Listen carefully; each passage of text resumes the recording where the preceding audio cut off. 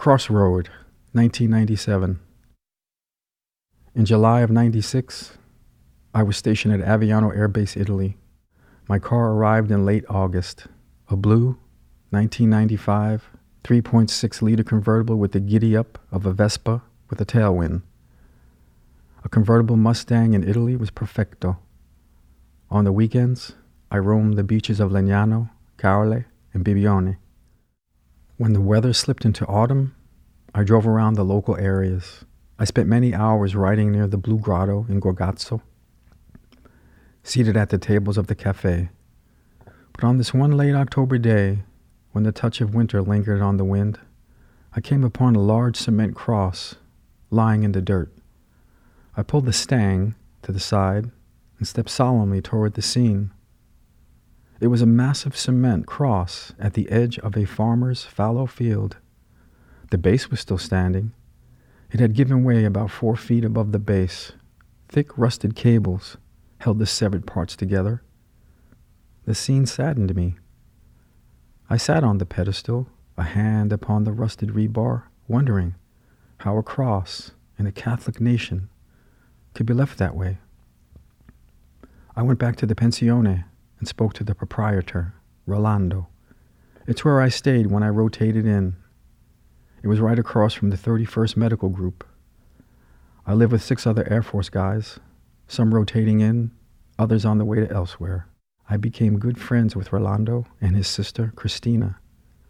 We bonded over Dante's Paolo and Francesca. She was studying to attend law school in Milano. She was going to be a judge. I asked Rolando to take a drive with me. In his lap was the cool bottle of Stella Artois. It seemed a required talisman for men who toiled in the shadow of the Dolomiti. We pulled up to the cross and got out. I stood looking as I did when I was an altar boy, kind of devout, hands folded in front. He drank his beer and farted. "This is what you wanted to show me?" He took a swig and then looked across the dry fields. Then he smiled, his dark Italian eyes looking at me in disbelief. "Damn, Americans always want to fix shit, because you guys break so much shit. How do we get it fixed? This is wrong." I stepped closer to him. He chuckled and began to roll a cigarette with one hand, the bottle in the other. "You're just like my mom, all that mumbo-jumbo stuff." He finished rolling and turned toward the end of the dusty road, little eddies forming and dissipating in an odd ground wind. "Dude, that thing's been in the dirt since the Nazis knocked it over with a tank." He rubbed his stubbly chin and stepped into the road, scraping his work boots on the gravel. "Come here." He pointed to a grand old house with an ornate trellis hidden in the shadows. That was Nazi headquarters. They tortured people in there. They knocked that down as a message of terror. He took a puff, an incredulous grin, a constant trait. Locals are too afraid to touch it. Say it's evil. Peasant superstition. He told me to write the local comune. Christina helped me write the letters to get it repaired. After 6 months, I got a letter that read, "Domani." That's it. The following spring, I came upon 3 men fixing the cross. I pulled the car to the side, slipped on my Yankees cap, and got out. They were putting a copper sleeve around the broken part as they lifted it with ropes and pulleys. I approached the man who seemed to be leading the repairs. He looked down at me. He wore the oldest hat I'd ever seen, an Alpini.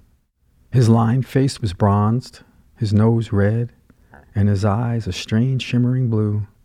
Scattered around were empty Moretti bottles. I stood beside him. My Italian sucked. I tried my English. "You got my letters?" He nodded, smiling, and handed me his empty. I set it at the base of the cross. I could see I was in the way. I went to get Rolando. I was so darn excited. Gleeful. On the way back, he kept asking me if I was high.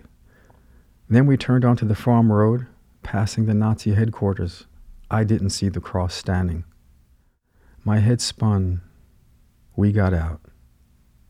Dazed, I stood staring at the parts. Rolando was snickering, drinking his Stella, the cross laid as it had been since 1943. Crazy American, he began, laughing. Better not repeat this. Air Force will drug test your ass, 7 stripes or not. He was gleeful over it. I'm telling you. I saw him, spoke to him, smelled his sweat. Man, I looked in his eyes. I pointed emphatically to where the copper band had been secured.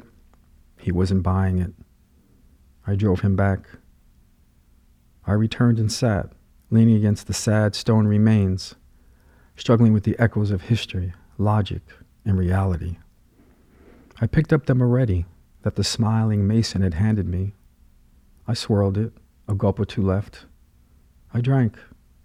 It tasted like beer mixed with honey. I drove home grinning, lost in ecstatic reveries of wonder. Exactly who were those 3 guys?